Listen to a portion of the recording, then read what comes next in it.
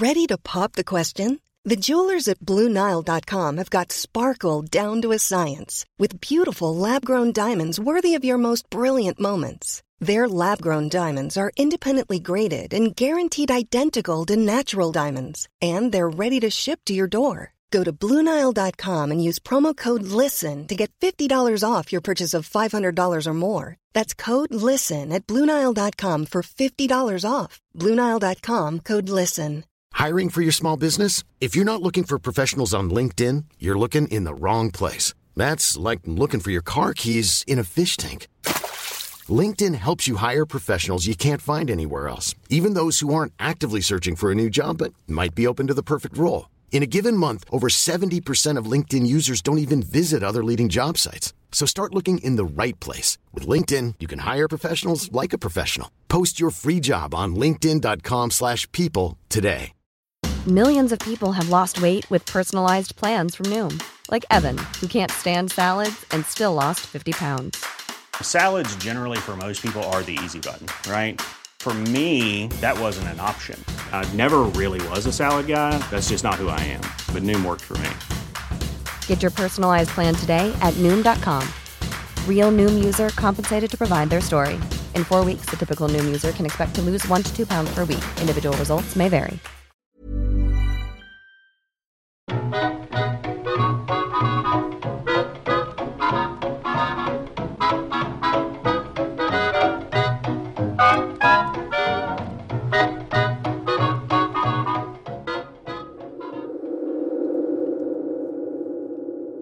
Ingen levande organism kan i längden förbli sund om den utsätts för förhållanden som är helt och hållet verkliga. Somliga påstår att till och med lärkor och gräshoppor drömmer. Hill House, som inte var sunt, stod för sig självt mellan sina kullar och bar mörker inom sig. Det hade stått så i 80 år och skulle kunna stå i 80 till. Där inne fanns väggar som ständigt strävade i höjden, tegelstenar som prydligt möttes, stadiga golv och förnuftigt stängda dörrar. Tystnaden vilade orubbligt mot trä och sten i Hill House, och vad som än vistades där vistades i ensamhet.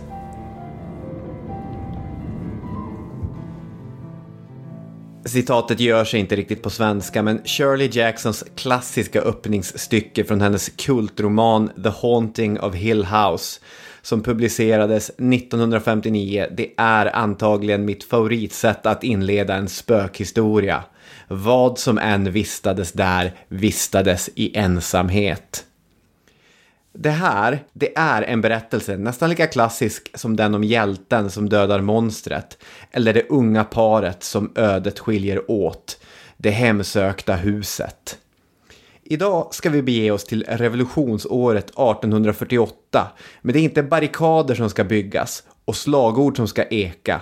Istället ekar mystiska knackningar i ett hus nära Rochester i nordöstra USA, och berättelsens följder kommer faktiskt får vi säga, revolutionära biverkningar ändå. Välkomna!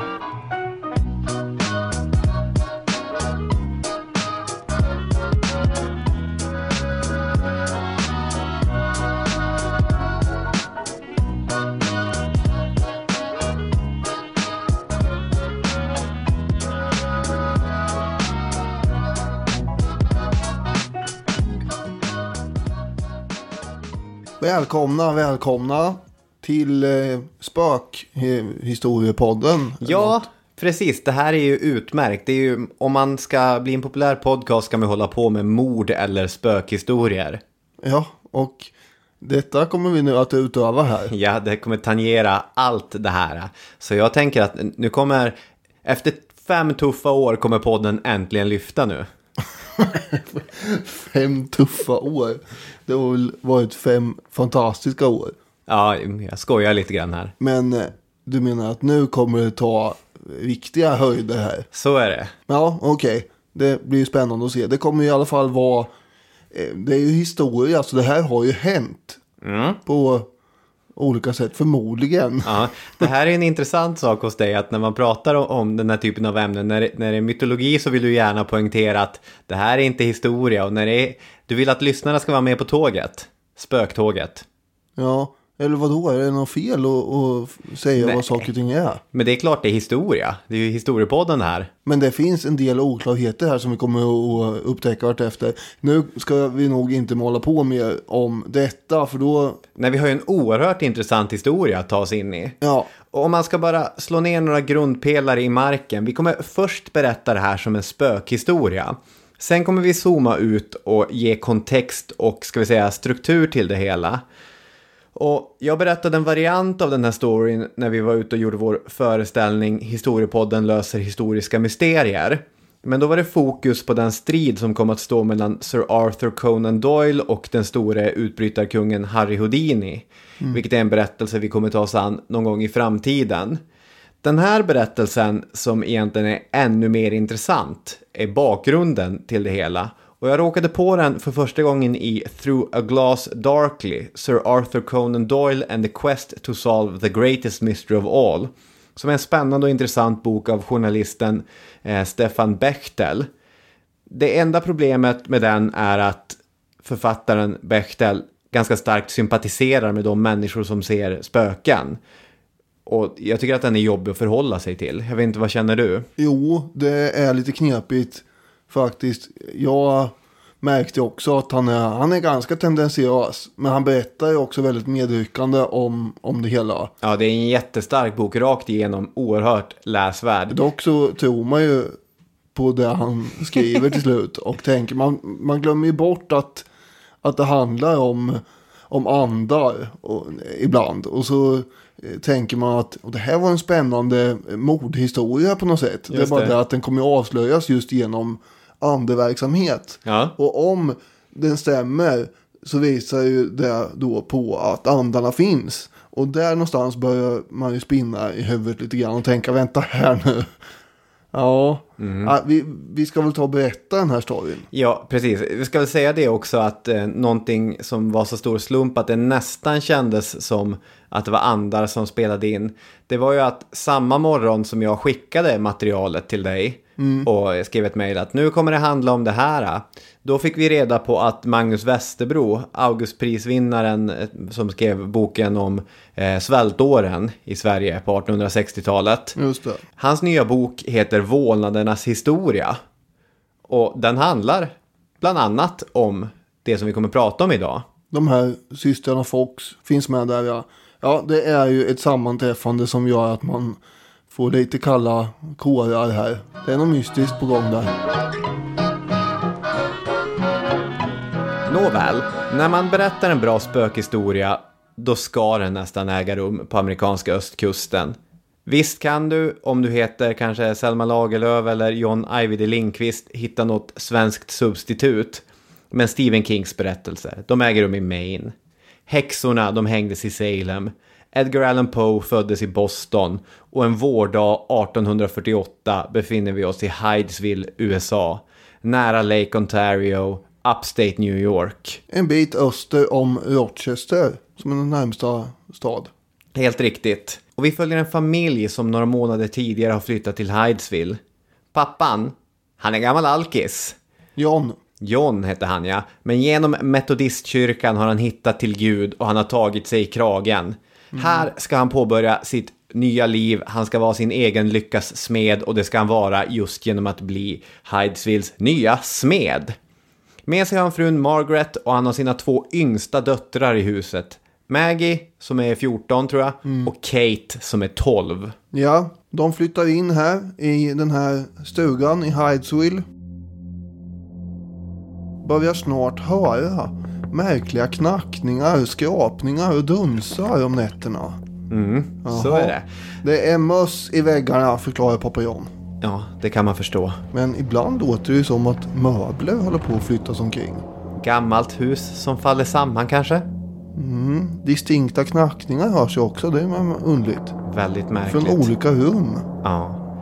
Ja, men det här är inte så konstigt ändå. Det kan ju vara kråkor och som du säger, det kan vara möss och föräldrarna får ju börja springa omkring och lägga ut råttfällor, spana efter fåglar på taket. Kanske är det skomakaren som bor i närheten som sitter och bankar och slår. Ja, så kan det vara. Alltså en märklig sak är att det alltid tycks tillta på natten. Ja, och då jobbar inte skomakaren. Nej. Det han. Jag kändes lite förorättad där. Nej, jag sitter inte uppe till 5 på morgonen och bankar skor. Nej. Så vad är det frågan om egentligen? Till slut så går ju hela familjen upp en natt och går omkring i en klunga bakom pappa John som håller i ett stearinljus. Ja. Och undersöker varenda skrymsle och vrå. Jag ser framför mig hur han går omkring med en nattmössa. Ja, så kan det vara, absolut. Det här är ju då 31 mars och då kommer vi till berättelsens tidiga klimax. De hittar ju ingenting direkt, men plötsligt så knackar det på ytterdörren. Och John öppnar. Rycker upp dörren. Ingenting där. Ingenting. Mycket märkligt. Mycket märkligt. Under den här kvällen så kommer pappan gå och kolla så att det är väl inte så att fönstren står och slår i vinden. Det hade ju varit förargligt om det visar sig vara en så enkel sak, va? Verkligen. Och vad som händer nu är att han ruskar lite grann i fönstret och det knackar. Han ruskar och det knackar. Han ruskar och det knackar. Och så sitter lilla 12-åriga Kate här och tittar spänt på vad pappa gör. Och hon börjar förstå vad det är som sker. Och de ord som hon nu yttrade kom alltså Sherlock Holmes skapare Arthur Conan Doyle att kalla för i sanning det viktigaste datumet i människans historia sedan den stora uppenbarelsen för 2000 år sedan. Det viktigaste datumet för människor sedan Jesu Kristi, Guds son, föddes infaller när Kate säger dessa magiska ord. Här, Mr. Splitfoot. Gör som jag gör. Here, Mr. Splitfoot, do as I do. Ja, det är olika språk.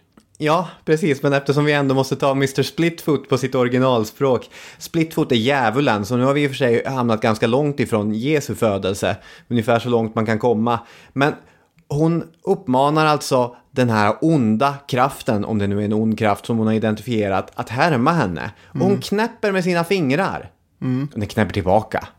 Lika många gånger, det vill säga 2. Just det. Och då säger ju Maggie, den äldre systern, gör som jag gör. Och så klappar hon händerna 4 gånger. Och då följer 4 knackningar som hörs. Just det. Hon håller upp 5 fingrar i luften. Och då hör hon 5 knackningar. Alltså det här är helt otroligt. Mamman frågar hur gammal är Maggie? 14 knackningar hörs. Vad som har hänt här är att den andliga järnridån har fallit. Kontakt är etablerad. Det finns andar, spöken, någonting från andra sidan av den här barriären. Mamman börjar ju förhöra, kan man säga nästan, den här anden genom att ställa ja och nej-frågor. Det är så det går till. Just det. Och 2 knackningar är ja och ingen knackning är nej. Och genom det här så får hon ju veta då att det är en icke-mänsklig kraft som gör det här. En andlig kraft av slag då. Och att anden var en 31 år gammal gårdsfarihandlare. Just det. En sån här som går runt och säljer grejer. Precis. Runt omkring. 5-barnspappa. Ja, och han hade mördats i huset åratal tidigare. Det här får man veta då i första skedet. Och sen begravts i källaren. Vad gör mamma Margaret nu? Jo, hon springer iväg till grannen Mrs. Redfield. Och släpper med henne över. Och hon undrar vad det är frågan om här. Är det något skojigt tyst de håller på med här nu igen, töserna. Så hon kommer in där och så blir hon ju väldigt fundersam förstås när de här knackningarna då visar sig veta exakt hur gammal hon är, det vill säga 33 år. Märkligt. För det kan ju inte gärna tjejerna ha vetat egentligen, tänker hon. Sen så vet också knackningarna hur många barn hon har. Och det är 4 barn. Men de här grannarna kan bara veta om 3. För hon hade ju ett 4:e barn som hade dött för länge sedan som spädbarn. Just det. Och när hon får höra det här, då byter hon ihop då att det kommer 4 knackningar. För det kan inte grannarna ha vetat om. Och det är något konstigt med allt det här. Så hon hämtar in sin man då, Mr. Redfield, och flera andra grannar som nyfiket börjar trängas i stugan här för att lyssna på alla de här knackningarna. Och nästa dag så sprider sig nyheten i den här lilla byn och alla kommer dit och vill ställa frågor och får ett antal knackningar som svar på allting. Och den här uppståndelsen, den gör ju då att Margaret lämnar huset med flickorna under några kvällar och sover hos grannarna då. Och ändå fortsätter ju de här knackningarna i stugan som då pappa John och de andra grannarna kunde höra. Det där är ju ett nyckelbevis för de som vill driva i bevis att det här verkligen är äkta spöken. Just det, att det är inte flickorna som ligger bakom det här inte och håller på att driva, utan det var knackningar även när de inte var där. Ja. Vi ska inte börja ifrågasätta allting för hårt för tidigt, utan vi är en spökhistoria här. Det är konstiga knackningar och så. Sen får man ju ändå säga att den här berättelsen är ihopsnickrad av tidningsartiklar, självbiografier, olika vittnesmål. Så att man får säga det, ja. Ja. Det verkar ju lämpligt. Och så är den här Bechtel också skalat bort eventuella tveksamheter. Ja. Det kan man väl också konstatera. Absolut, men det som kan konstateras är att det blir en väldig uppståndelse i den här lilla staden kring de här mycket märkliga knackningarna. Ja, jag skulle ändå vilja fullfölja den här beskrivningen som händer när John och grannarna är där. För då börjar man ju undersöka vad det här kan vara för ursprung på det hela. Och då genomför man ytterligare frågor och så får man knackningar till svar. Och då kommer det fram att för 5 år sedan så hade den här anden mördat i det där sovrummet genom att få halsen avskuren av någon som bodde där. Motivet skulle ha varit $500. Man identifierar också var i källaren som liket skulle varit begravt genom frågor och knackningar och sånt. De måste vara oerhört duktiga på 20 frågor de här. De gräver fram enorma detaljer. Ja, det tar ju en stund också det här. Det ska ju tilläggas. Det är mycket frågande. Ja. Men ändå. Nästa kväll så har en grupp av bymedlemmarna bestämt sig för att gräva på den här platsen också. Men hålet fylls igen med vatten hela tiden så det går inte riktigt. Nej. Men John Fox då, pappan, har ju senare sagt i ett edsvuret vittnesmål så här: jag vet inte hur man ska förklara oljuden på naturlig väg. Vi har sökt igenom varje skrymsle och hörn innantill och utantill i huset vid olika tillfällen för att utröna om möjligen något eller någon varit gömd som kunde åstadkomma oljuden, och har aldrig kunnat hitta någonting som förklarar mysteriet. Det har orsakat oss mycket oro och stora bekymmer. En domare i trakten blir också väldigt intresserad av det här och låter trycka en pamflett där han förklarar att en belöning på $50 kommer utlysas. Just det, är det Lewis? Ja, precis. Ja, precis. Det finns ganska mycket intressant att säga om hans undersökning. Ska vi gå in på det? Det var ju en mängd olika människor som dök upp där i huset. Bland annat en Mr. Hyde, tyvärr ingen Jekyll.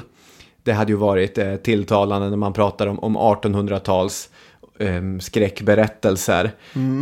Arthur Conan Doyle, han dagdrömde den här scenen där människor fylldes på i det här ljuset och skrev att det skulle kunna vara föremål för en storslagen historiemålning. Det hade ju varit någonting, va? Men ett spöke går runt Hydesville och under dagarna efter samlas hundratals människor kring huset, och det är då den här E.E. Lewis som var advokat och domare sökte sig till orten och gjorde en riktig gärning i och med att han gick omkring bland byborna och skrev ner deras utsagor. Ja, det är ju högst relevant för oss i efterhand här. Och det är den här Lewis som är den första som spårar rätt på Lucretia Pulver, som var en piga som hade bott tillsammans med husets tidigare hyresgäster. Och det är hon som vittnar om en gårdfarihandlare som besökte huset och sen gick upp i rök. Precis som den här anden hade sagt. Ja, verkligen. Enligt hennes vittnesmål hade hon sett henne i huset skeppa ner jord i källaren. Och hon hade stött på frun i huset när hon skrattade maniskt i köket. Allt det här är märkligt såklart. Den här gårdfarihandlaren hade ju dykt upp där med en massa fina varor. Det hade de... Förstås. Just det. Och det är det de har. Precis. Och hon hade stämt träff med honom att du kan väl komma förbi mina föräldrars hus senare. Ja. Så ska vi titta på grejerna du har, men han dök aldrig upp. Han hade ju tyger och skärp och trådar och saxar och fingerborgar och allt möjligt som var intressant. Precis. Men han dök ju inte upp. Nej. Alltså det är ju lätt hänt att börja lösa mysterier från fel håll. Eftersom Låt oss. Nej, men jag tänker om jag är Lucretia Pulver och ställs inför det här att jag vet att en ande har påstått de här sakerna. Då kan jag börja konstruera ett vittnesmål som stödjer den påhittade andens berättelse. Men det kan ju lika gärna vara att det är ett äkta mord som har skett och att anden är påhittad utifrån ryktet om mordet. Den tredje förklaringen är att anden är äkta såklart också. Den kan vi hålla där, absolut. Ja, det tar emot lite grann att säga det, men vi håller det. Nu har det är 3 potentiella förklaringar. I och med Pulvers utpekande så blir den före detta hyresgästen, herrn i huset, han tar så allvarligt på anklagelsen, trots att Louis hade anonymiserat honom i sin lilla pamflett, att han låter 44 vittnen underteckna ett intyg om att han är en hedersman med perfekt rykte. God och ärlig. Mycket, mycket ärlig. Det är flera andra intressanta saker som dyker upp i Louis rapport också. Till exempel så hittar han en Jane Lape, som var en annan ung piga som tidigare tjänstgjort i huset. Och Jane Lape, hon berättar om en episod där hon stod i köket och gjorde sina sysslor. Hon kanske diskade, kanske saltade hon lite fläskkött, gnolade på någon trevlig gammal visa, när hon tittar upp och får ögonkontakt med en man som står i sovrummet bredvid. Det är det här, nu börjar det bli lite konstigt här tycker jag i så fall. Det här tror jag inte på. Han säger ingenting, Nej. han säger ingenting, utan han står bara där i grå byxor, svart rock och svart hatt. Och Jane får panik och springer därifrån. Sen återvänder hon med frun i huset och då är han borta. Men alltså är det här samma familj som Jag tror att det här är ännu en tidigare hyresgäst. Precis, och då är vi ju inte den här gårdfarihandlaren längre det handlar om. Nej. Utan då är det bara generellt en massa spöken som verkar fokusera sig på det där stället. Och då tappar de mig lite. Det låter konstigt för sig att de tappar mig först här. Men annars, det hade ju varit en mer logik i att den storyn inte hade funnits. Utan att den här Lucrezia Pulver bara hade berättat om den här gårdfarihandlaren som anden också har berättat om. Då går det att binda ihop det här. Men den här andra, jag har ju tänkt att det tar jag inte ens upp i poddavsnittet här. För att det blir så förvirrat. Det är ungefär som Hans Holmér betraktade Stig Engström, Skandiamannen. Det är bara att röra till allting. Absolut, jag tänkte att man kunde ta upp det därför att det är ett intressant exempel på hur när ett hus får ett rykte av att vara hemsökt eller vara bad news i största allmänhet, att den här typen av berättelser flockas kring den. För men där har vi väl alla varit med om att det fanns något läskigt hus i den lilla orten eller kvarteret eller så man växte upp. Och då var det finns en på den väg där jag växte upp i Ringholm. Eller nu är det inte sånt längre. Men... Och då är det ju diverse berättelser av alla olika slag, mer eller mindre trovärdiga, som man knyter till det. Nej, den här sista det är ju skrock- och spökhistorier i en gammal klassisk modell. Antingen inbillar hon sig eller så var det någon där inne, bara en människa. Eller så ljuger hon. Men nu har det här blivit den typen av hus och den typen av ställe som man berättar spökhistorier om. Okej, då kanske det bär någon slags relevans här att vi tar med det.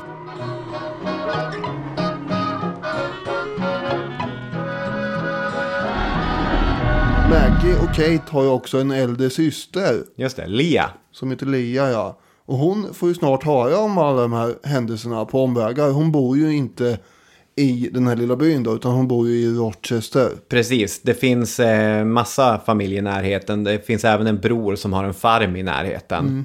Lia är ju i 30-årsåldern. Så hon är ju mer än dubbelt så gammal. Och hon reser ju då direkt till sina föräldrars hus, men upptäcker att där bor de inte längre, för de har då flyttat till den här brorsan David på farmen.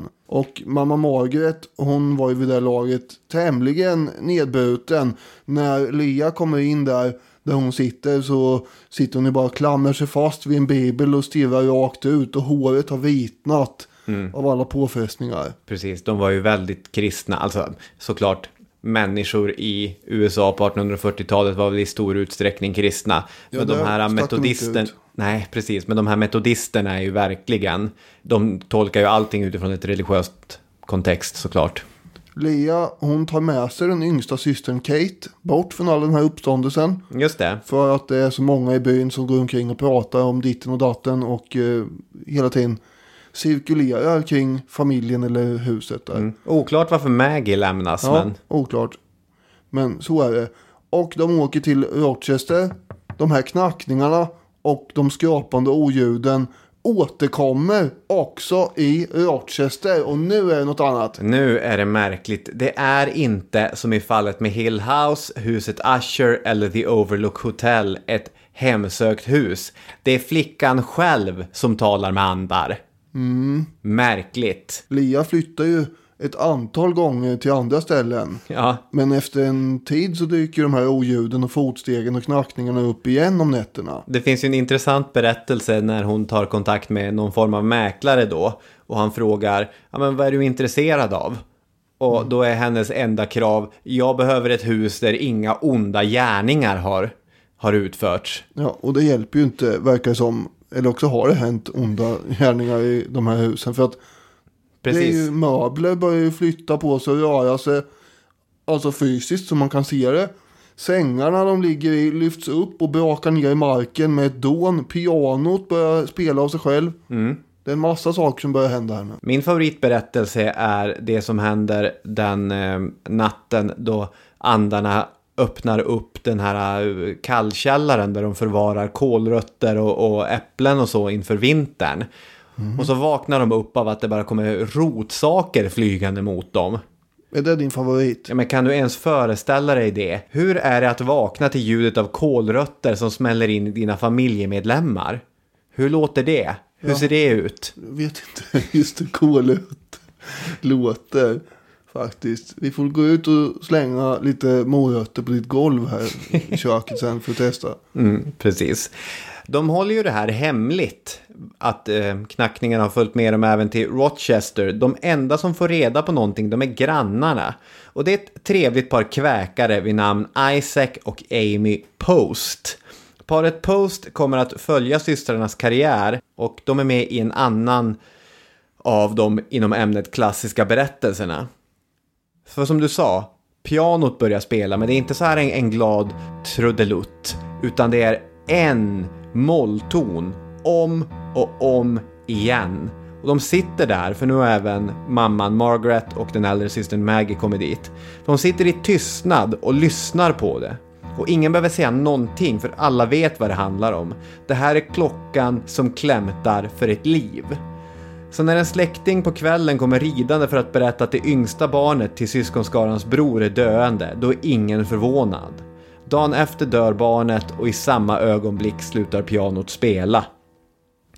Och det är paret Post som inte längre kan hålla tyst. De råkar berätta för någon som de känner, sen är anden ut ur flaskan och spöket går genom Rochester som det tidigare gick genom Hydesville. Tillsammans med de här kväkarkompisarna, kväkare är ju då en religiös inriktning, en kristen inriktning. Och de pacifister väldigt mycket. Just det, fredsvänner och mot slaveri och sådana grejer. Allt det här.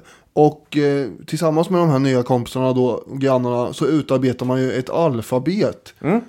För att kunna kommunicera med andarna mer smidigt då, fast det är inte så smidigt, men på annat sätt än knackningar. Eller alltså att man ska kunna få meddelanden från andarna. Just det. Det här gjorde jag mig lustig över på scenen, hur lång tid det behövde ta att få fram ett meddelande. Ja, det måste ju ha tagit ganska lång tid också. Det är många bokstäver som ska genom i ett meddelande. Det kan ju krävas 18 knackningar för att komma fram till en bokstav då. Så är det. Och det lustiga i sammanhanget då är att andarna är allt annat än effektiva i sin kommunikation. Som att det första meddelandet som knackas fram är: vänner, ni måste berätta om dessa sanningar för hela världen. Detta är början på ny era. Ni får inte dölja det längre. När ni gör er plikt så kommer Gud att se efter er och goda andar kommer att skydda er. Det är ju pratigt. Ja, det var ju det meddelandet de fick nu i alla fall. Och det här antyder ju då att nu har de en plikt, eller antyder, det uppmanar, det säger att nu har vi en plikt här att utföra. Nu kan man inte hålla det här hemligt längre. Nej, precis. Här går det ju från att vara en spökhistoria till att vara ett kall. Ja, och det är ju ganska många meddelanden som man tar emot också från avlidna släktingar. Det verkar vara en massa olika andar i rörelse just här. Och många i Rochester har ju talat om det här och vill komma dit också och prata med de här andarna. Det är så många att Lia och hennes vänner måste börja sålla bland de här besökarna. För det är ju ganska, vad ska man säga, triviala och banala frågor och sådär som besökarna kommer med. Verkligen. De vill veta vilka nummer man ska satsa på lotteriet och vilka aktier som man borde köra på och sådär. Det är rimliga frågor i och för sig. Ja, men man skulle ju också kunna tänka sig att man ställer frågor om lite mer existentiella slag. Det är bara sånt som andarna är beredda att svara på också. De vägrar ju ge ifrån sig några vinnande nummer. Ja. De säger inte håll koll på IBM om 100 år. Nej, men vadå, kan de se in i framtiden bara för att de är andar? Eller vadå, det är ju inte rimligt heller. Nej, det här är ju ganska oklart. Men i och för sig, den här dödade gårdfarihandlaren i huset där borta, han kände ju till saker om dödfödda barn och liknande. Ja, just det. Det är ju märkligt. Så att någonting har de ju tillgång där på andra sidan av barriären. Ja, hur som helst, det pågår ju ett tag att de här grannarna och folk runt omkring i stan kommer dit och ställer de här frågorna. Men i längden så måste det här handla om något större, anser ju Lea, som senare har skrivit så här.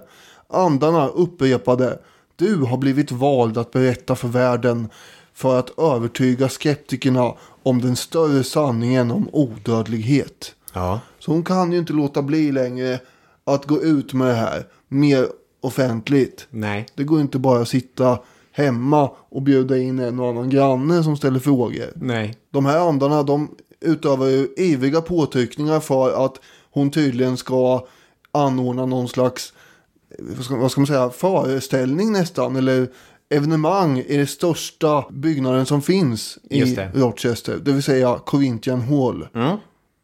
Jag känner ett märkligt kamratskap med systrarna Fox här. När vi sitter och gör våra livepoddar, vi 2 tomtar som säljer en lite märklig produkt, alltså en livepodd, ett samtal inför en förväntansfull publik. Och ungefär så är det ju när systrarna, eller alltså lite skillnad mellan oss och systrarna Fox såklart. Men de sitter där i några stolar framför en stor betalande publik och ja, nu ska vi lyssna på lite knackningar här. Ja, så är det ju, men ändå. Det är svårt att säga vad som är mest spektakulärt här. Hur som helst, man utser ju en rad olika kommittéer som ska vara oberoende och undersöka, så att säga, sanningshalten i det som de här flickorna meddelar. Det har inte vi råkat ut för än på våra liveföreställningar, ska vi skjuta in. Nej, det har inte upprättats olika kommittéer i alla de här städerna vi har varit på som vill gå igenom om det vi säger stämmer eller inte. Eller inspektera oss när vi klär på oss så att vi inte gömmer några verktyg som... Vi har ju heller inga knackningar som den här föreställningen bygger på heller. Så att det här släktskapet som jag känner mer om är kanske lite långsökt. Lite. Ja. Hur som helst, återigen. Man har ju de här kommittéerna då som ska undersöka det här. Bland annat att man låter 3 gamla tanter undersöka de här flickorna innan de går upp på scenen och sådär. In på bara kroppen. Mm. Och sen är det så att varje kommitté efter kommitté tvingas ju erkänna att de inte kan förklara ljuden. Mm. Den 3:e kommittén är ju helt inställd på att allt bara är bluff här i Rochester. Yeah. Och en av medlemmarna säger till mig att han ska kasta sig ut för ett vattenfall om han inte lyckas hitta orsaken till de här ljuden. Precis, nerför Genesee Falls. En annan medlem i samma kommitté tar ju i ännu mer från tårna så att han spricker. Han säger att om han inte kan avslöja de här systrarna, då kommer han ge bort en bäverhatt. Mm. Och ni som har lyssnat på vårt gamla avsnitt om Henry Hudson vet att bäverhatt, det var det finaste man kunde ha på 1800-talet. Men ingen av dem gör ju det de har sagt. Nej. Trots att alla hör ljuden så kan de ju inte förklara en naturlig orsak till det hela, så att säga. Det första framträdandet som de gör i Corinthian Hall präglas ju också av ganska god stämning bland de här 400 besökarna. Mm. Det är ju uppsluppet bara. Ja, det här blir ju spännande att se. Alla förväntar sig liksom att den här kommittén också ska avslöja bedrägeriet. Just det. Men allt eftersom de här samlingarna och kommittéerna i Corinthian Hall pågår och de inte kan komma fram till någon orsak, så stiger ju också ilskan för varje föreställning. Ja. Och aggressiviteten får man ju säga hos folk bland åskådarna. Mm. Till slut mer eller mindre stormar man ju scenen under arga burop och hugg och slag jagar man nästan de här tjejerna av scenen. Det kastas smällare och sådär, och polis måste gå in och skydda flickorna. Mm. Folk skriker att de är häxor. Det är irriterande att man inte... Tänk om man skulle göra så här varje gång man går på Joe Labero. Att man jagar av honom från scenen Ja. och anklagar honom för att vara häxa. Ja, Ja, hur skulle det se ut egentligen? hur skulle det se ut? Men det är ganska märkligt det här, för det finns väldigt skiftande berättelser om hur människor upplever det. För vissa verkar ha blivit genuint övertygade och kommer dit och får svar på vad ens gamla mormor egentligen, hur hon har det. Och det är ofta sådana vardagliga saker det handlar om. Släktingar och vänner som säger, vi har det så bra och lugnt, oroa er inte om oss utan vi har det toppen. Men Västerbro lyfter ju också att det finns vittnesuppgifter från människor som blir ganska besvikna. Inte bara för att det inte avslöjas utan också därför att systrarnas svar på frågorna är så vaga. Alltså vad det handlar om här är ju en form av det som kallas cold reading. Jag tänkte fälla in ett klipp här. And is there a D, like a Daniel, David, like there's a big D. So for me it's initials. It's usually months of the year, like December being important. Jag vet inte vilket program det kommer ifrån, men det användes i ett reportage om olika medium i John Olivers Last Week Tonight. Ni känner igen den här typen av metoder från kanske, jag vet inte, Ricky Lake på 90-talet eller program som Det Okänd eller liknande. Att man försöker plocka upp människors berättelser genom att ganska generellt lyfta frågor. Och så Menar du att det är där de gör i Det Okända?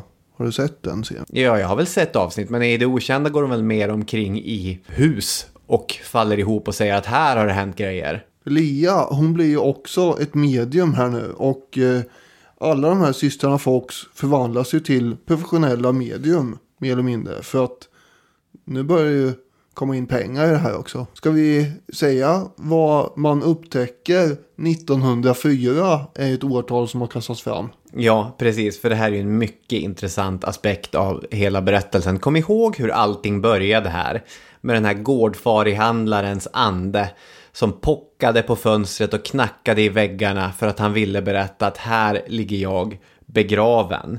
Man hittade ju inte någonting på 1840-talet som du sa. Det var för lerigt för att gräva och sen när det hade torkat så hade man väl glömt bort det eller någonting. Men enligt uppgift ska barn som lekte i det sedermera övergivna huset under vintern 1904, alltså efter att samtliga karaktärer i denna berättelse har dött bort, upptäckt en vägg som hade kollapsat. Och där, bakom den kollapsade väggen, så satt ett skelett med en liten låda av tenn och vackra pryttlar att sälja. Känner ni nackhåren resa sig? Ja. Jag satt ju och vrålade i soffan. Det är inte sant, så. Det kan inte stämma. Det är ju fantastiskt. Varför har inte det här slagits upp mer? Och sen samlade jag mig lite och tänkte det kanske inte är sant heller. Magnus Västerbro skriver: om ett sådant fynd verkligen gjordes är inte klarlagt. Men om det ägde rum kan man förstås tänka sig olika förklaringar till det hela. Kanske hade systrarna hört rykten om att huset var hemsökt. Eller att en man hade mördats där och helt enkelt gissat sig till att liket skulle ha begravts i källaren. Eller så kunde systrarna Fox faktiskt kommunicera med de döda. Ja, och sen har vi min tredje variant där. Eller fjärde, eller vad det blir. Ja. Det vill säga att någon har planterat ett skelett i början på 1900-talet för att få historien att framstå som mer sann. Det här är ju en väldigt intressant spökkonspiration. Det är inte helt omöjligt.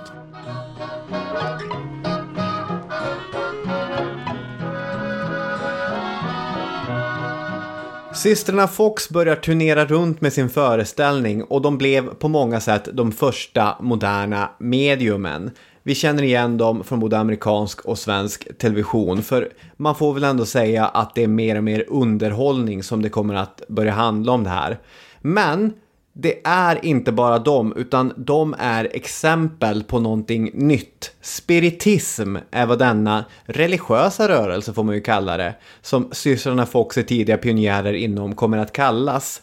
Och Stefan Bechtel, han definierar det hela som tron att själen är för evig, den är odödlig och de människor som gått bort är kapabla och villiga att kommunicera med oss. Och den här idén, den är ganska vida spridd under 1800-talet. Den slår igenom här i mitten av 1800-talet och kommer under hela resterande tiden av seklet egentligen växa mer och mer. Det är inget nytt under solen såklart. I sin bok så målar Magnus Westerbro upp långa linjer från antikens själatro till spiritismen. Han går också via till exempel Emanuel Swedenborgs idéer in på det här. Men spiritismen skiljer sig också från äldre tiders idéer om andar. Dels är den överlag mer positiv. Alltså de här onda andarna som till exempel grekerna och många andra hade förhållit sig till och lyft upp. De ersätts istället av släktingar och vänner som vill hälsa. Alltså andarna är välmenande. Det kan finnas enskilda onda rötägg bland andarna, men andarna överlag, menar spiritisterna, alltså de söker ju kontakt av en anledning.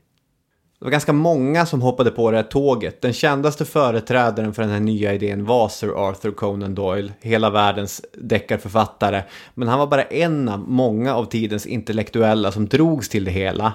En anekdot som återberättas i både Bechdel och Westerbros bok är när just systrarna Fox träffar James Fenimore Cooper, som då är författaren bakom Den sista mohikanen. Och det här är återigen lite källkritiskt problematiskt, för anekdoten är återberättad av en vän till Cooper. Men så här går den i alla fall. De håller seans och det är återigen de här ja- och nej-frågorna. Nu är det egentligen 2 knackningar för ja och tystnad för nej, men eftersom det här är ett ljudmedium så tänker vi att det är 2 knackningar för ja och 1 knackning för nej. Ska du börja knacka här nu eller? Systrarna Fox har fått en ande på tråden. Och Cooper, han undrar vem det är han talar med. Är det en nära släkting? En man? En kvinna? Okej, vänta. Är det en dotter? Min mamma? Någon gammal fru? Någon gammal fru? En syster? Och nu blir spöket till sig. En syster? Okej. Cooper sjunker djupare ner och han frågar: när dog du? Det följer 50 knackningar. Dog du av en sjukdom? Dog du av en olycka? Det är konstigt att han börjar ställa kontrollfrågor efter spöket har sagt att jag vet hur många år sedan som din syster dog. Men Cooper är inte riktigt övertygad. Fenimore Cooper ska enligt hans kompis då ha blivit helt golvad av det här. För det är ingen som känner till att han som liten förlorat en syster då hon kastades av en häst. Det är en hemlighet, det har han hållit nära sig själv. Så återigen så hade systrarna Fox visat sin begåvning. Och återigen har vi en anekdot som är väldigt svår att verifiera. Ja, jo, så är vi ju. Men hur hade vi förhållit oss till det här om det hade varit Cooper själv som hade berättat det? Då hade det varit lite annorlunda. Ja, då hade jag varit säkrare på att han upplevde det på det här sättet. Jag hade fortfarande... Ja, jag vet inte. Nej, just det.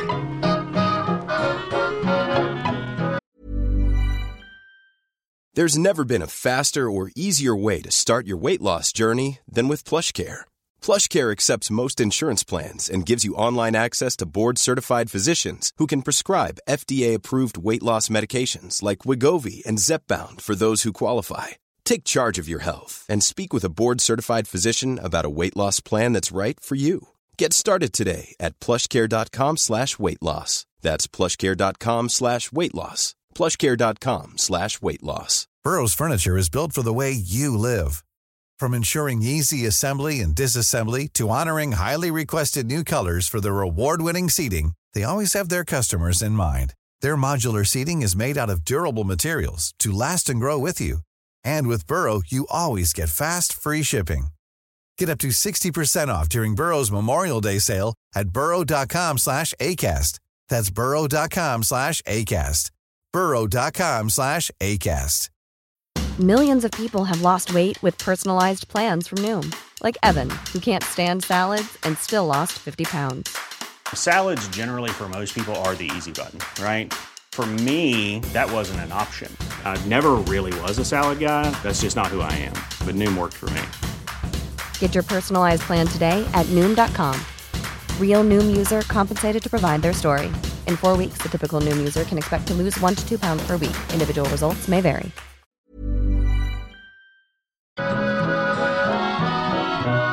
Tidens omständigheter ska man säga lite grann om. Det känns som en rimlig sysselsättning för 2 historielärare. Ja, nämligen det faktum att USA har religionsfrihet och att ganska många som har emigrerat till USA från Europa faktiskt har kommit dit av just den anledningen. Just det, för i de europeiska länderna de flydde från fanns det inte så mycket religionsfrihet. Nej, inte än.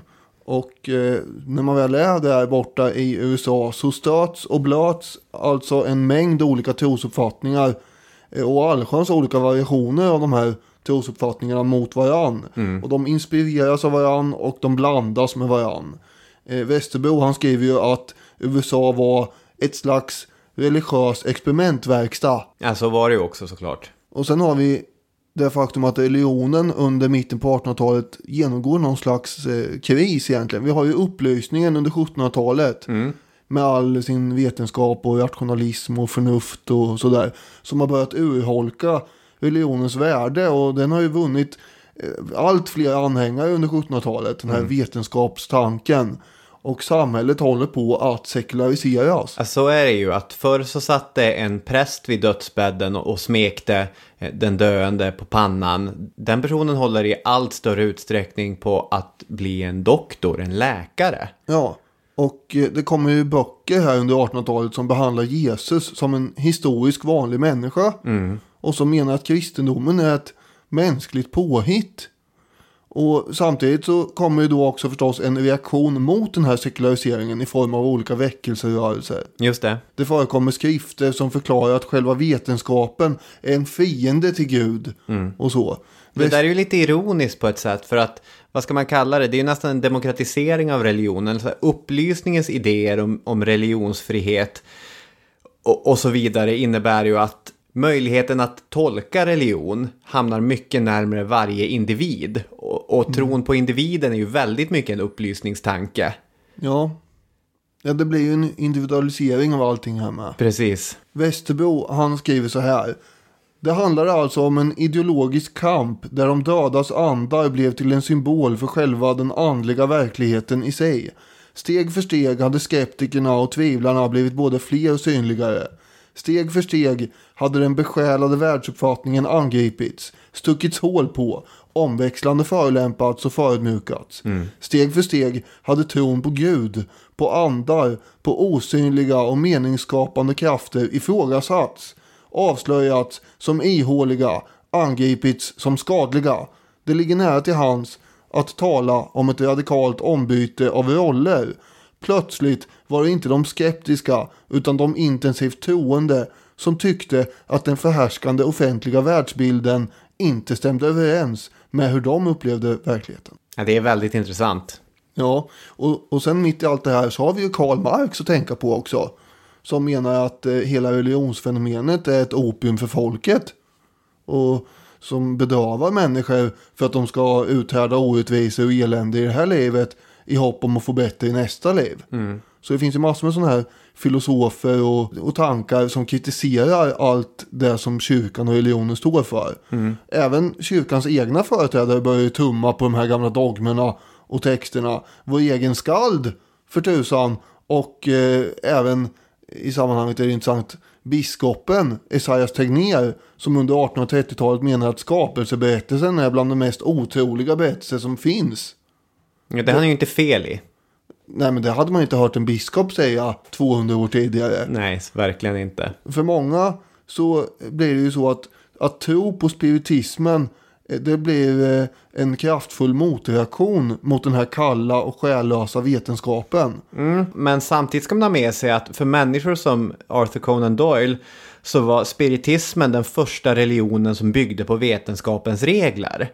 Alltså han var ju en läkare, han hade skrivit avhandlingar om olika former av förgiftning.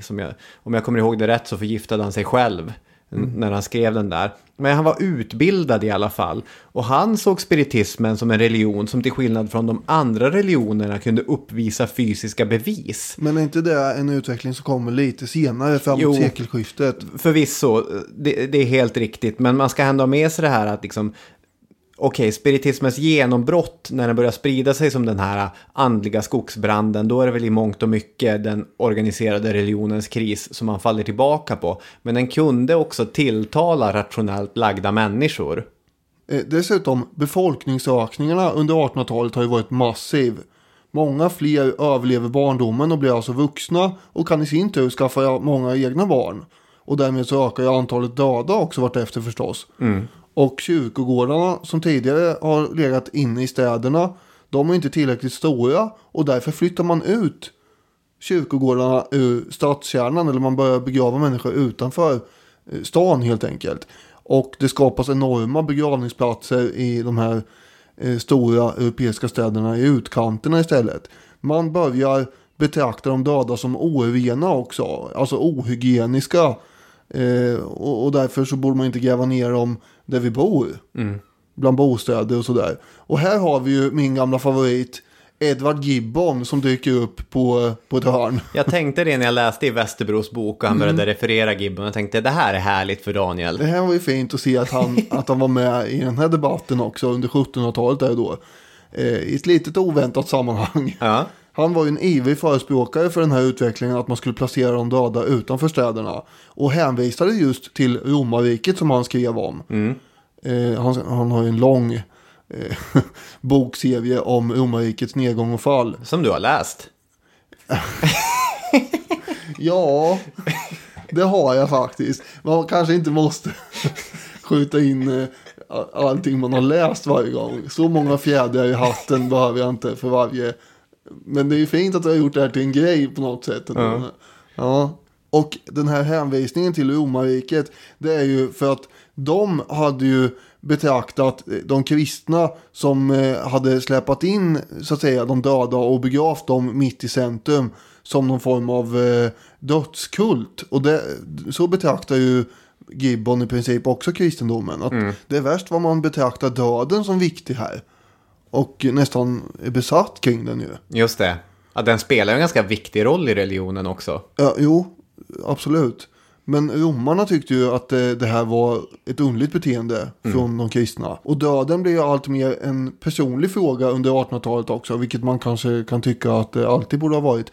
Men tidigare så hade ju hela församlingar dragits in i sörjandet efter ett dödsfall. Men under 1800-talet så blev det mer och mer en fråga för den närmsta familjen och vännerna. Just det. Ett slags individualiserande av själva döden alltså. Och överlag så blir ju Gud en mer och mer avlägsen gestalt på något sätt under 1800-talet. Vilket vi ser i sådana personers uppfattningar som Tegnér till exempel.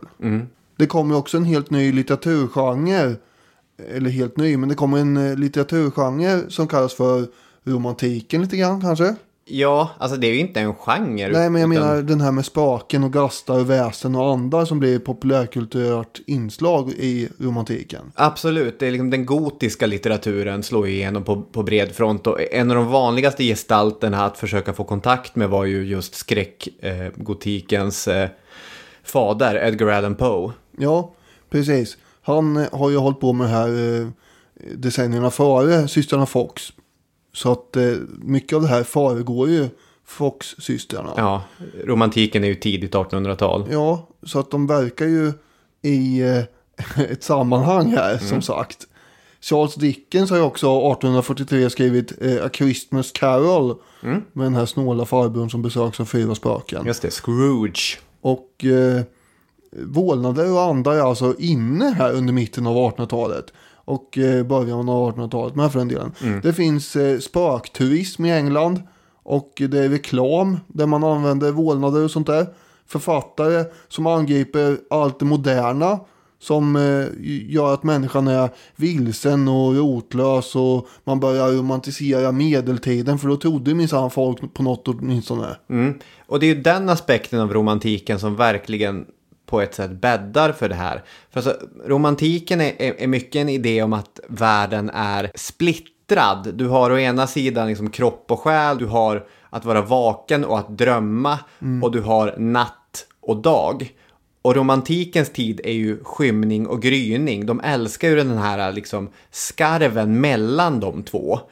Och där är ju liv och död och skarven mellan det. Där är liksom människa och spöke och skarven mellan det. Det finns en sorts idé om att man i romantiken kan gå över sådana gränser som är högst relevant för spiritismen. Ja, det finns ju en konfrontationslinje alltså mellan vetenskapens framgångar, urbanisering och sekularisering och individualisering.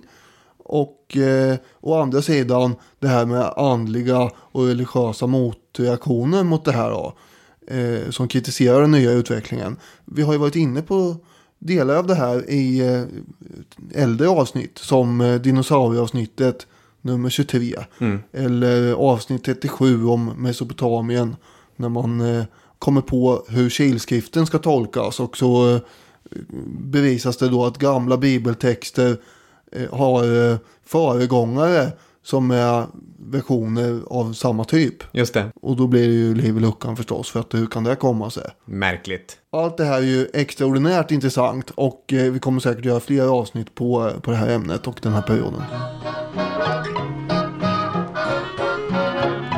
En sak som Westerbro tar upp som jag inte har tänkt på, men som är betydligt mer vardagsnära än saker som den organiserade religionens överhängande kris, eller för den delen, vad ska man säga, kulturhistoriska utvecklingslinjer, det är nya lagar.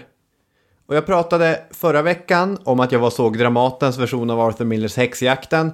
Nu har det tydligen blivit så att när jag går och ser en teaterpjäs, då vill jag göra 2-3 avsnitt där jag kan kofota in det. Verkligen få valuta för pengarna. Så att du kan säga att du har varit på teatern.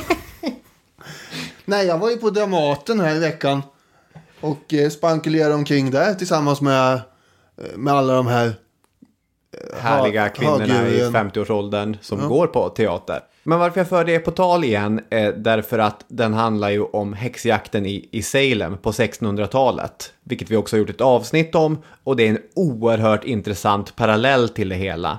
Därför i Salem på 1600-talet så var det barn och unga kvinnor som började prata om övernaturliga saker. En av dem säger ju till och med att de hade försökt få kontakt med en död släkting. Och vad händer då? Då hängs människor. Men 200 år senare, då är situationen annorlunda. Det är inga präster med biblar och häxhammare som kommer ridande till undsättning, utan det är en brokig vuxenvärld av läkare, bibliotekarier och annat löst folk som antingen ska avslöja ett bedrägeri eller kuska runt med de här barnen och tjäna pengar på dem. Det är en helt annan värld. Före den mer liberala lagstiftningen, vilket ironiskt nog också är en följd av upplysningen, hade det inte varit möjligt att göra det här, men nu går det. Och att det gick innebar också att människor i stor utsträckning gjorde det. Kampen för att demokratisera religionen är i många länder, till exempel i Sverige med vår väckelserörelse, som kopplad till kampen för andra demokratiska rättigheter, som rösträtt. Och i fallet med spiritismen så valde man aktivt att inte centralstyra den.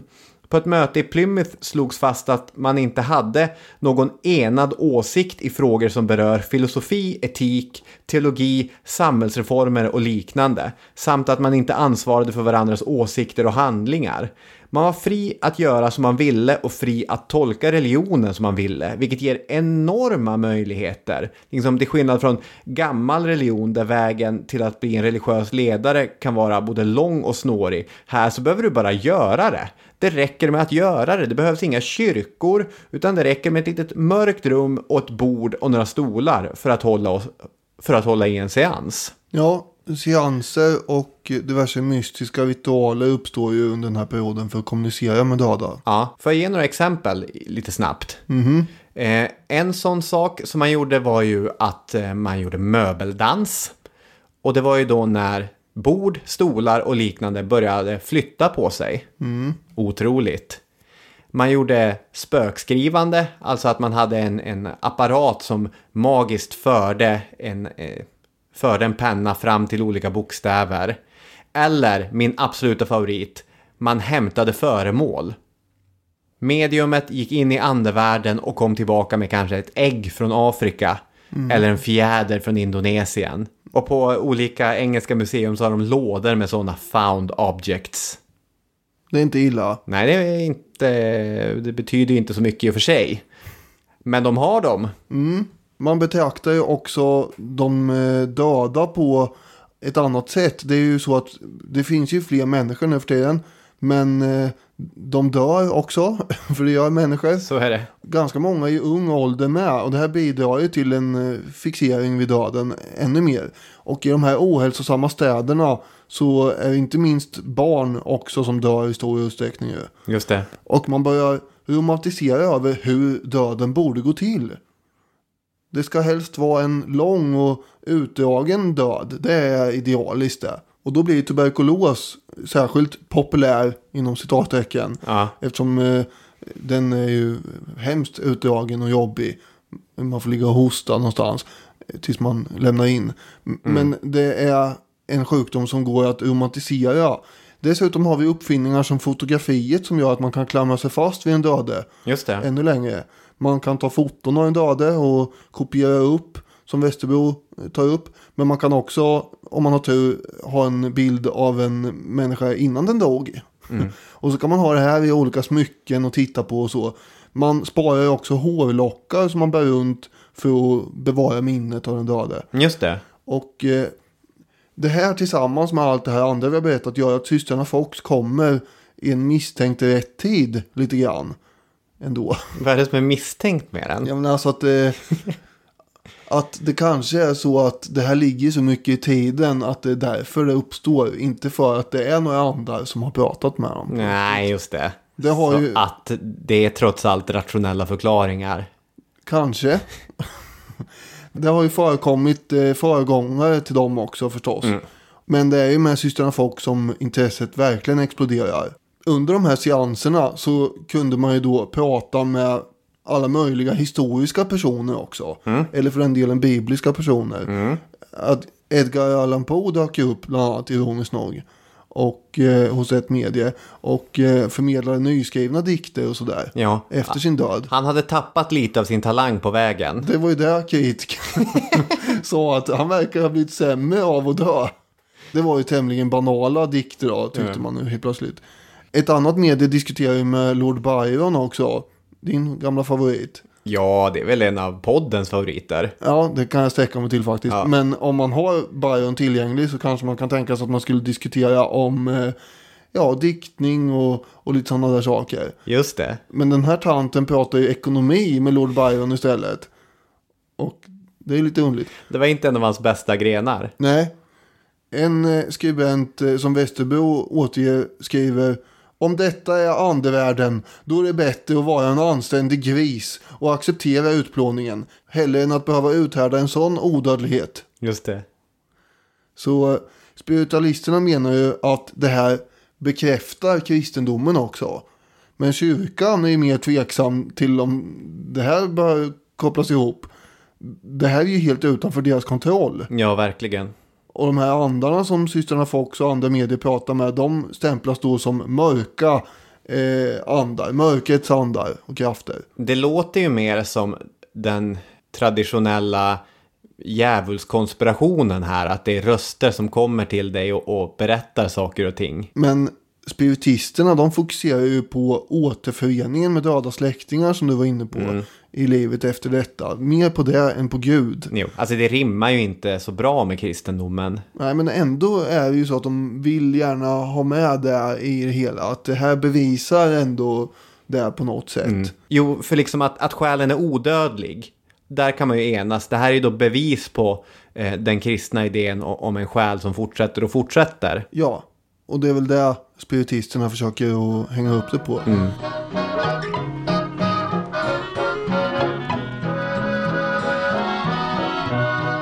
Vi bör väl också nämna Daniel Douglas Home. Som är en av de mest kända medierna förutom systrarna Fox. Som vid 17 års ålder får kontakt med andarna. Det är runt 1850 också det.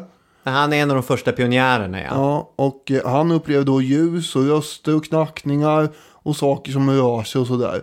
Och de som träffar honom, de är ju helt övertygade om att han har en speciell kontakt med andevärlden.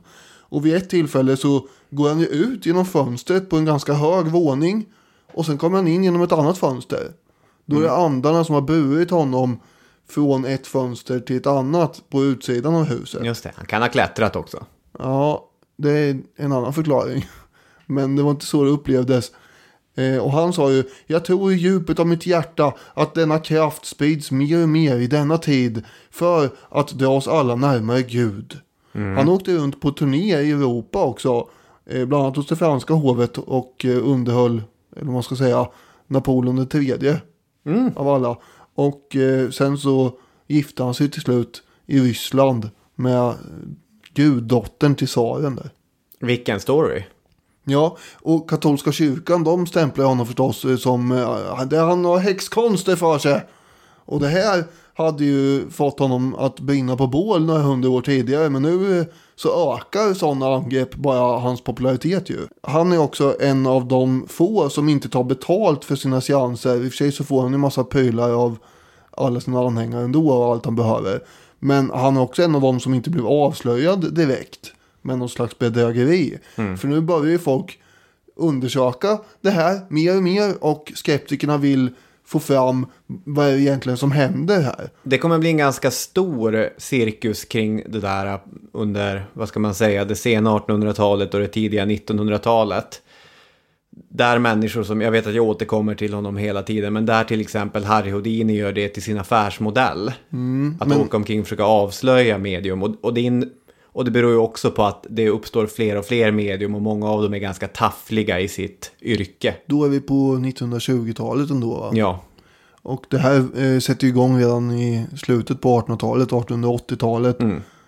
Det är ju också många sådana här trollkonstnärer i underhållningsbranschen som håller på med det här och på intet sätt säger sig ha övernaturliga förmågor. Ofta så vänder sig ju sådana här scentrollkonstnärer och medierna till samma rekvisitabransch också, vilket är lite ironiskt. Westerbro citerar ju en annan författare som har skrivit så här: självutnämnda spiritister använder utrustningen för att bedra sin publik, samtidigt som scentrollkonstnärerna använder exakt samma utrustning för att framställa sig som förkämpar för det rationella. Ja, en slags ironi. Ja, det är väl. Ett citat till från Westerbro. Vid ett tillfälle visade det sig också att ett kvinnligt medium hade gjort en liten docka av ståltråd täckt med en hud av gummi som hon kunde blåsa upp i smyg under seansen för att få den att likna ett litet barns ande. Den hade hon gömt under klänningen vid bysten så att man skulle tro att den var en del av korsetten. Hemma hos ett annat medium som brukade stänga in sig i ett andeskåp hittades en lucka i skåpets botten som mediet kunde använda för att smita ut och sedan gå runt i seansrummet förklädd till en besökande ande. Men alla de här avslöjandena, de gör ju inte att spiritismen försvinner, utan argumentationen är ju då att bara för att några är bedragare så är inte alla det. Nej. Det räcker med ett medium för att den här tron ska vara legitim, menar man. Ungefär som när IRA sa till Margaret Thatcher att du det räcker med... måste ha tur varje gång. Vi behöver bara tur en gång. Det är inte exakt samma sak, men typ. Nej, många av orden i meningen är ju samma. Ja. I alla fall. Jag har en sista koppling som jag vill göra bara till tiden överlag. För nu har ni märkt det att systrarna Fox är kvinnor och många andra av medierna är kvinnor. Spiritismen är något av ett friutrymme för många kvinnor. Och jag var i helgen på Millesgården och såg deras utställning med Hilma af Klint, Tyra Klen och Lucy Lagerbjälke. Som då är 3 stycken kvinnor från svenskt 1800-tal och tidigt 1900-tal. Som samtliga kommer från en adlig bakgrund. Och trots att förväntningarna är att de inte ska göra så mycket så slår de sig in på konstnärsbanan. Och de slår sig också in på den andliga och faktiskt i några av de här fallen spiritistiska banan. Och Hilma af Klint som är en otrolig konstnär, hon målar faktiskt ett stort antal tavlor. Jag tror att det är 105 stycken allt som allt på uppdrag från andar som hon har fått kontakt med i seanser. Och tillsammans med några väninnor så har hon ett spiritistsällskap som träffas för att få kontakt med andarna. Och det är ingen slump att det faktiskt är kvinnor. Ett intressant stick i Bechtels bok är kopplingarna mellan spiritismen och kvinnorörelsen. För i USA så var vissa av rörelsens starkaste företrädare också inflytelserika representanter inom rösträttsrörelsen. Alla suffragetter var såklart inte spiritister, men ibland spiritisterna fanns många suffragetter. Det finns också en koppling mellan spiritismen och abolitionisterna. Alltså, antislaverirörelsen i USA. Rochester, där systrarna Fox hade bott och verkat, var en del av den underjordiska järnvägens knutpunkter.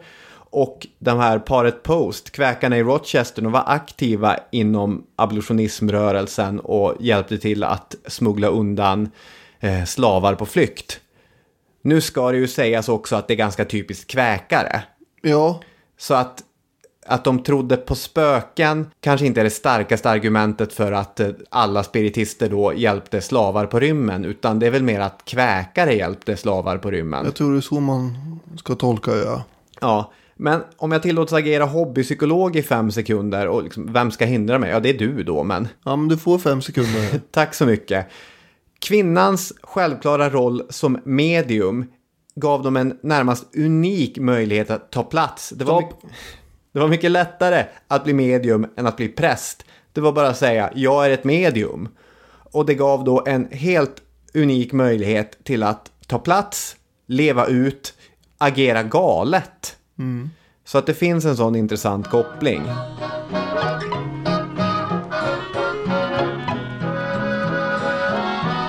I Sverige så dök ju också spiritismen upp som du var inne på här. Viktor Rydberg var ju förstås intresserad av det här. Han gör ju någon slags motsvarighet till Charles Dickens julsaga där. När han skriver sin Tomten. Som bland annat handlar om lite övernaturliga saker.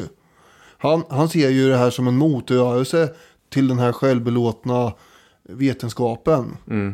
Och det är ju lite grann romantiken i Rydberg som pratar också. Alltså vi har ju i Emanuel Swedenborg också en av giganterna inom andlighet. Ja, Rydberg anger ju också att ett 100-tal så kallade psykografer som sådana här bräden med text kallades, en viss typ av bräden i alla fall, hade sålts i Göteborg under 1858.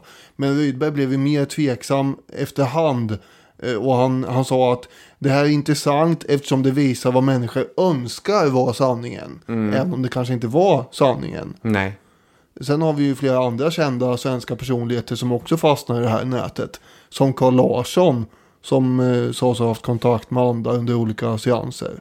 Och vår anekdotkung som då och då dyker upp i anekdotform.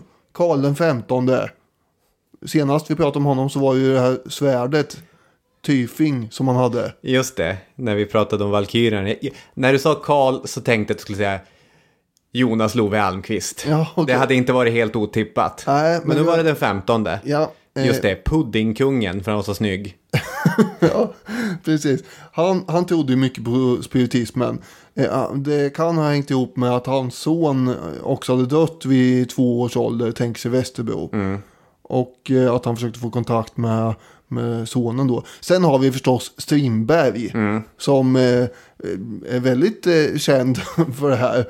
Och han intresserar sig för både spiritism och ockultism och allt möjligt. Alkemi. Ja. När han var 23 år så skrev han att eftersom han inte kunde tro på Gud så skulle han tro på spöken. Och så skrev han att detta ska distrahera mig eller göra mig galen. Och man får säga att det blev det senare. Ja. I slutändan.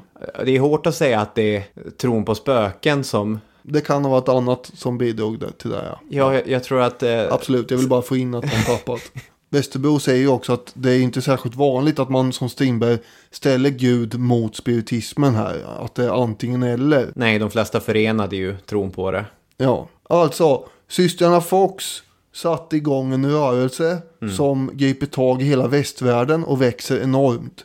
Men för dem själva gick det ju rätt galet ändå. Ja, Kate och Maggie Fox fick leva hårda liv. De skyddades inte av sina föräldrar. Alltså deras föräldrar var ju inte utbildade och de var ganska så här... De hade väl inte rätt verktyg för att kunna skydda döttrarna när allt det här drog igång. Istället så blir det Lia, om man gör den tolkningen, vilket jag gör, som kommer att driva dem ganska hårt för att tjäna pengar. Alltså hon blev ju en form av manager egentligen, utöver att hon också blev en av de som pratade via knackningarna med spöken. Och med tiden så kommer Kate och Maggie Fox bli både panka och alkoholiserade. Och dessutom så åker de ju på en turné där de förklarar för publiken att det här är bluff. Och att allt växte för snabbt och sådär säger de, och när vi var små och ingen ifrågasatte oss eftersom vi var barn och sådär. Nej, precis. Det är på 1880-talet de gör det här och alltså de är ju till salu då. För de har ju fått betalt för att göra den här turnén. Ja. Och det är ganska hemskt. Den första av de här föreställningarna sker i Academy of Music i New York då, och jag tror att det är Maggie Fox som marscherar in framför en ivrig publik och sen berättar att allting var bluff och båg. Bechdel skriver så här: The intervening years had not been terribly kind to the once comely girl. She appeared to have aged far beyond her 55 years. Personal setbacks, poverty, ill health and years of alcohol and drug abuse had taken their toll. Hon såg ut som en sliten och trasig människa när hon hasade upp sig på scenen där. Men de är ju ikoner i spiritismens sammanhang, och därför så är ju spiritisterna lite osäkra på hur ska vi tolka det här nu, hur ska vi möta det här. Och efter ett tag så kommer ju då motreaktionen. Ja, men de är ju alkoholister. Det är klart att de säger så här nu för att de behöver pengar. Och sen ska de ju också ta tillbaka de här dementierna dessutom. Just det. Och vid det laget så är ju deras trovärdighet ganska bortkollad och neddränkt i alkohol. Jag kommer att tänka på tal om neddränkt i alkohol, Christer Petterssons erkännande och icke-erkännanden av Palmemordet i olika TV3-dokumentärer på 90-talet. Det är ingen dum jämförelse. Tack så mycket. Maggie Fox dog 4 år efter hon tog sig upp på den där scenen. Och enligt berättelser från den kvinna som skötte henne det sista året kunde man fortfarande höra knackningar även när Maggie låg döende, medvetslös. Det kunde man göra. Men spiritismen var ju som du sa inte beroende av en ledare, eller det fanns ju ingen enhetlighet i det här. Ingen spiritism på. Nej, så det här gör ju inte så mycket egentligen. För spiritismen finns där nu och det är en väldigt flexibel rörelse får man säga. Och alla har ju sin egen version eller metod och sanning, och det är det som gör en framgångsrik på den här tiden. Runt sekelskiftet och decennierna som följer. Det gör att intresset håller i sig. Och det kommer bli en långvarig debatt här som pågår angående om det är vetenskapligt möjligt att bevisa den mänskliga själens existens. Går det att bevisa den? För i så fall så betyder det att det kanske finns andar. Och det är det som Conan Doyle är intresserad av bland annat. Ja. Jag hade tänkt avsluta med att hon låg där och knackade i dödsrycken, men nu tog du vid efter, så nu tänker jag att du kan få knyta ihop säcken här. Jag gjorde ju det här genom att säga att det är inte en helt ihopknuten säck, utan det fortsätter ju under början på 1900-talet. Och därmed sagt så återkommer vi väl till frågan en vacker dag. Det törs vi faktiskt utlova. Får vi se om det blir mer knackningar då. Ja. Men för den här gången så räcker det nog. Precis, det är Spök-Robin och Spök-Daniel som tackar för den här gången. Nu stänger vi Spökhistoriepodden. Tack så mycket för att ni har lyssnat. Tack så mycket. Hej! Hej, hej.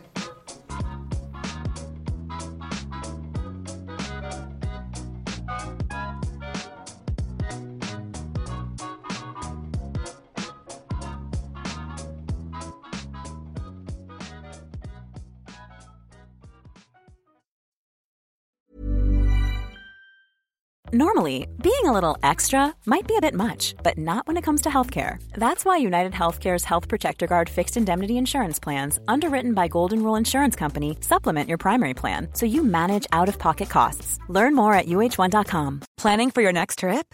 Elevate your travel style with Quince. Quince has all the jet-setting essentials you'll want for your next getaway, like European linen, premium luggage options, buttery soft Italian leather bags, and so much more. And is all priced at 50 to 80% less than similar brands. Plus, Quince only works with factories that use safe and ethical manufacturing practices. Pack your bags with high-quality essentials you'll be wearing for vacations to come with Quince. Go to quince.com/pack for free shipping and 365-day returns.